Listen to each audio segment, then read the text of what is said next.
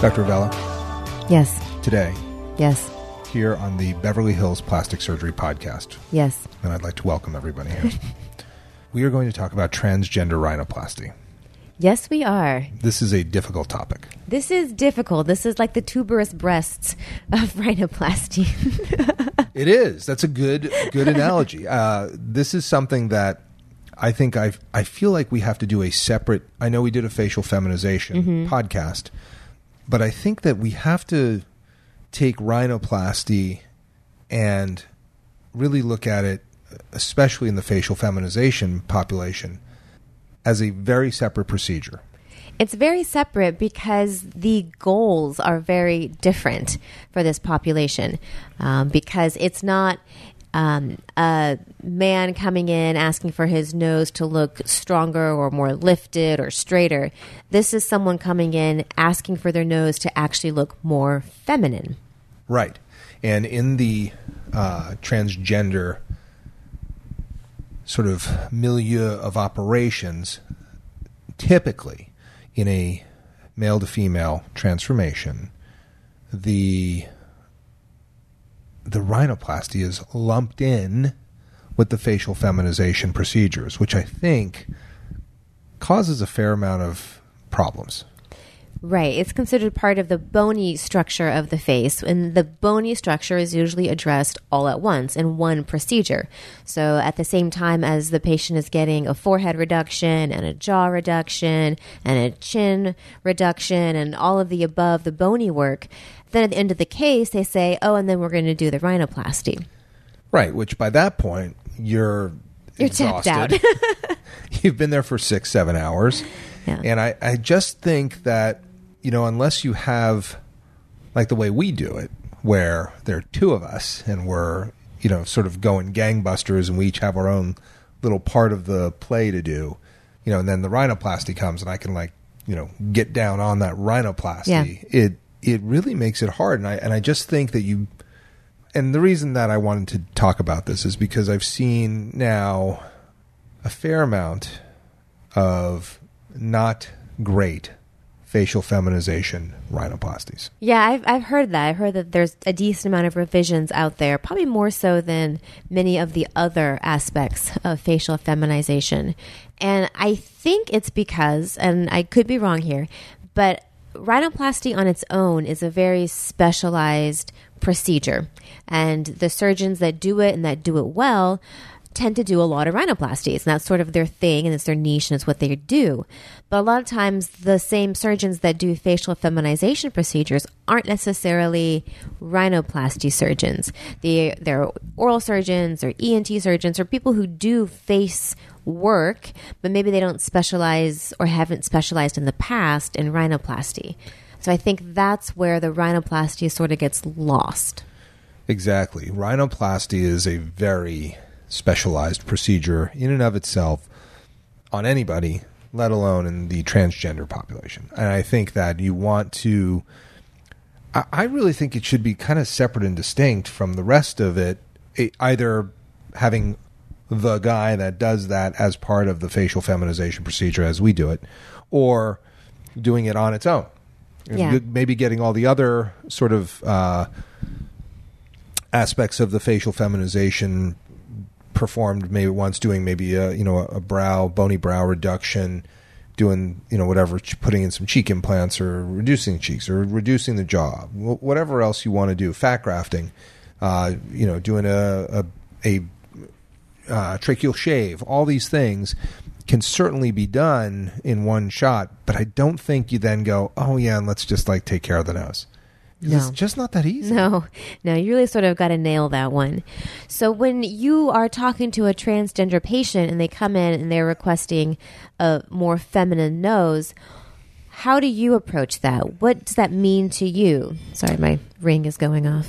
That's all right. Well, there's a couple of things. We'll get into revisions in a second, but I think, here's what it's all about. And it's not the hokey pokey. You have to understand that the balance of the facial structures and how you're going to create harmony in a face that is really working towards being distinctly feminine is an artistic endeavor. Yes, it is complex surgery. Yes, it is coronal incisions on the head, and it's intraoral approaches to the jaw, and it is all those things too. But at the end of the day, this is an artistic endeavor where you must create harmony. Otherwise, it's not going to look very natural and normal, and that's the whole point. The point is to make people look awesome. That's what we do. Right. So what is it about the nose that sort of completes the picture? Like, what makes that bring the whole thing together and creating a more feminized face? First and foremost, size. A smaller nose is more feminine almost always. Like getting it's very rare that I have some 17-year-old, female patient come into the office with a bump on her nose and a droopy tip and say, you know what I'd really like? So I want you to make this thing bigger because I think that's going to really add to my looks. It's not. They want it smaller because they know that the big nose is detracting from their looks. Yeah. It's not helping them. And so to make a nose more feminine, it's softer, it's narrower, it's a lower bridge, it might be a lower radix, it might be a narrower tip with more definition, maybe. It's a natural contour to the nostril. Depending on the patient's ethnicity, there's a lot of different aspects that make a nose more feminine. Asian patients have a different, set of criteria to make a more feminine nose, but like we all know it when we see it. Yeah. And we know when it's not right.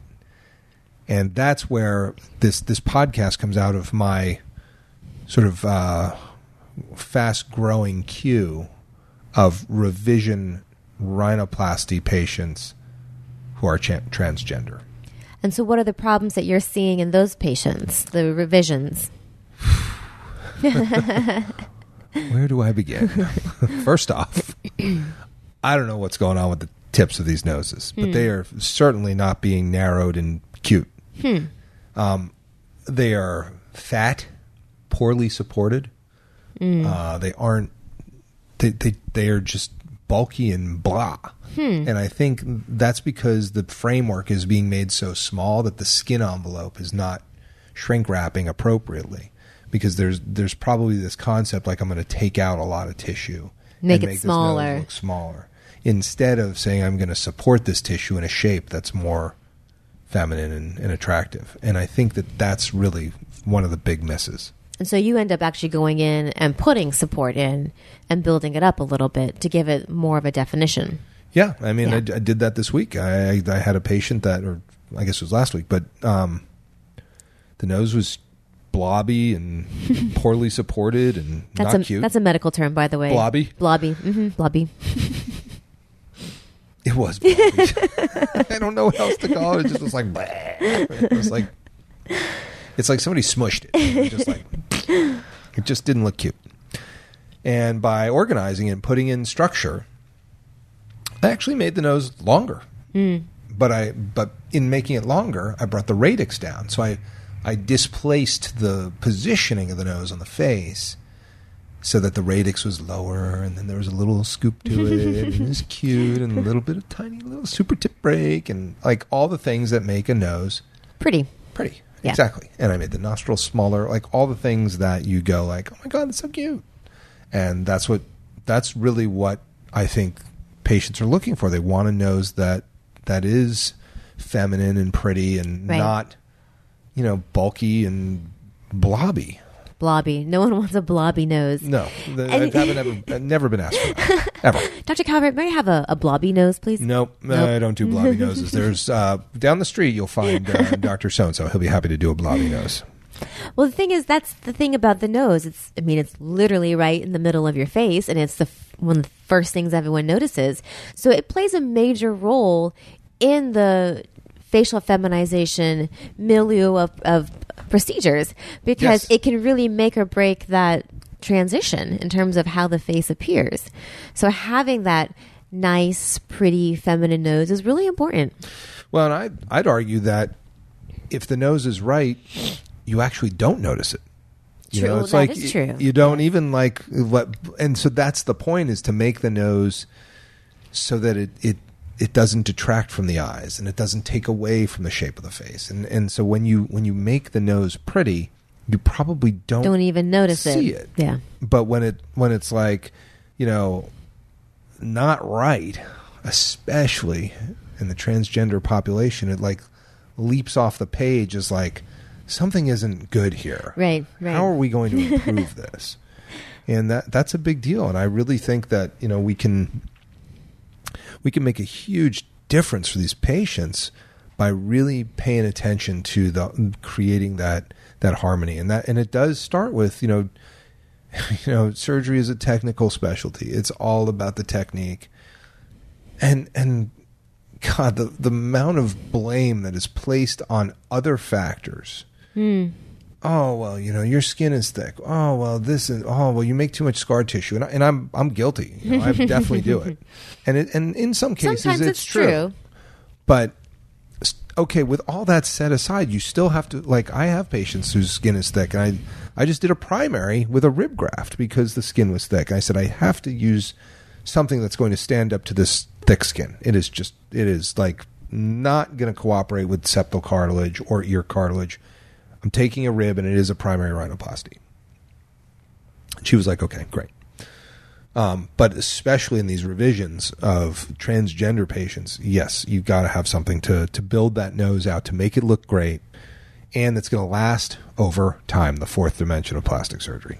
That is the key, right? Because a lot of times these rhinoplasties can look great right out the door, but how do they age? And that comes down again to what you were saying about the support of the nose. Yeah, you got to have the support. And the way that I do rhinoplasty, usually the worst day is the day we take the splint off. So, I mean, just the so swelling. If you love it then. Yeah, you know, it's like I let them know that too. I say, look, you know, your nose is going to swell like crazy. We're doing a lot of things here. It's just, don't go get the new headshots in the next 3 weeks. Not for a while. You know, give it 2 to 3 months, and then we can talk about it. And it does take a full year. And, you know, there are aspects that, you know, a lot of times when you're doing revisions too, it's like you're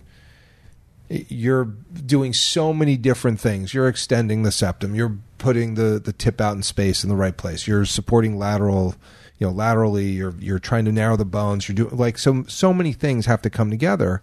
And, you know, so if the nose is a little short or a little long, that can happen because you don't know how things are going to contract when they heal. And that is why you have to kind of tell people, look, there's a 15% chance in your revision rhinoplasty that you may need further surgery. And if they've had a rib graft, as we know, we've published, it is 25%. So those numbers say don't sign up unless you are willing to go the distance with what's needed to be done. And some people are and some people aren't. I've had a lot of people say, boy, I just don't have time to do that. And I said, well, then it's a good thing we had this chat. You shouldn't do it then. That's why I called it the tuberous breast of rhinoplasty. It's totally it. It's going to be a revision and then maybe another revision. And possibly a revision of that revision, but it's unlikely. Well, and, you know, we are seeing a lot more facial feminization patients. So, you know, that's where I think the nose discussion has to be. Like, we have to be sort of, do you want to do this all in one shot? And, you know, should we do it where we kind of, you know, stage it? And I always think that, you know, that's why I like our little team approach, because it does give us, you know, nobody's wiped out at the end of a big day. And the rhinoplasty is kind of my deal, so I don't have to, you know, sit there and, you know, I can't believe I got to do this nose. Like, I know I'm doing the rhinoplasty and it's going to be awesome. Yeah, you kind of elbow me out of the way at that point. I'm like, get over. My turn. Well, I mean, you know, you've done some elbowing also, so don't worry. But I think that the bony work is real. You know, forehead reduction is like a real procedure. You know, very rarely are we doing coronal, you know, approaches to the brow anymore. You know, most of my brow lifts are done endoscopically. So, like, that's kind of a big incision. And, you know, the nurses always get sort of freaked out when they see that forehead peeled down, and they're like, "What happened? What are you doing in here? What is this?" And it's like, nothing. We're just, reducing a little brow here. You should, don't worry about it. Go have another cigarette. You'll be fine. But yeah, that is the trick, is that you have to have a really good plan. You got to have a really good team. You need some really nice things. So I had to do it. It was right there. Better be coming with no strings. But you do. You need a really big team, and you got to do it right. We have a great team, and I think our success is showing in the patient's results. I agree. So yeah. Anything else about the rhinoplasty, about facial feminization procedures? Nope. Split them out. Nope. The great procedures. We love doing them. Yeah, that's true. So looking forward to a few more. We've got them on the books. A few more is probably the understatement. All right. Well, anyway, this is the Beverly Hills Plastic Surgery Podcast, coming to you from the 90210. Thanks for listening to the Beverly Hills Plastic Surgery Podcast. If you want to reach Dr. Ravello or myself, we're available for consultations. We can also be reached through the websites. Dr. Ravello, what's your website? My website is rovelloplasticsurgery.com, and the phone number to reach us here in the office is 310-954-1355. And I do want to mention Rock Spa, which is the sponsor, truly the financial backer of this podcast. And Rock Spa is the Medi-Spa that's located both in Newport Beach and Beverly Hills, providing Botox, fillers, lasers, microneedling, esthetician services like hydrofacials. We have incredible people. They do great stuff. And I highly recommend taking a look at the websites, rockspanewportbeach.com or rockspabeverlyhills.com. All the information is also on my website, drcalvert.com.